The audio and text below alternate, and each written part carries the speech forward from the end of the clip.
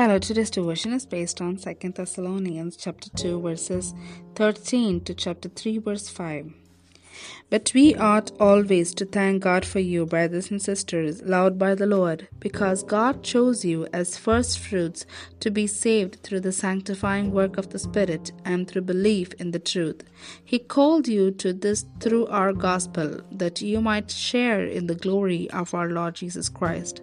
So then, brothers and sisters, stand firm and hold fast to the teachings we passed on to you, whether by word of mouth or by letter.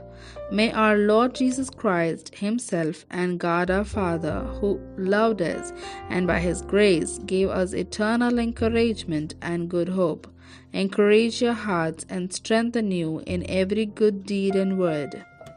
Chapter 3. As for other matters, brothers and sisters, pray for us that the message of the Lord may spread rapidly and be honored, just as it was with you. And pray that we may be delivered from wicked and evil people, for not everyone has faith. But the Lord is faithful, and he will strengthen you and protect you from the evil one. We have confidence in the Lord that you are doing and will continue to do the things we command. May the Lord direct your hearts into God's love and Christ's perseverance. Amen. Here ends the Bible reading.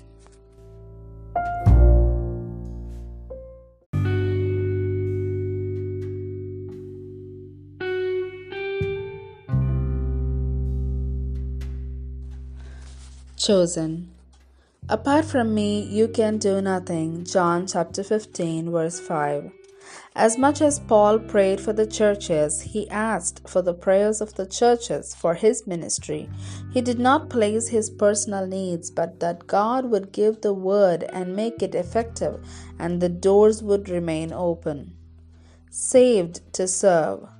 Paul reminded them that it was the choice of God the Father and the regenerating work of the Holy Spirit and their belief in the finished work of Jesus on the cross that brought them salvation. God called them to this new life in order to share the glory of our Lord Jesus Christ. Therefore, they were to remain strong in all the teachings they received. His desire and prayer was that the triune God would encourage them and strengthen them in every word and work. While Paul gives all the glory to God, he acknowledges his part in teaching them the truth in which they need to stand fast. God's love for us and our salvation are by his grace alone, and our responsibility is to live his word and spread the kingdom through hard work. Protected to proclaim. Paul was humble enough to seek the prayers of the young believers for the speedy spread of the gospel and harvest of souls. When he asked for their prayers to be protected from evil men who opposed his work, immediately his heart goes out to the Thessalonians who were facing persecution. He exudes confidence in them and assures them of God's protection and strength.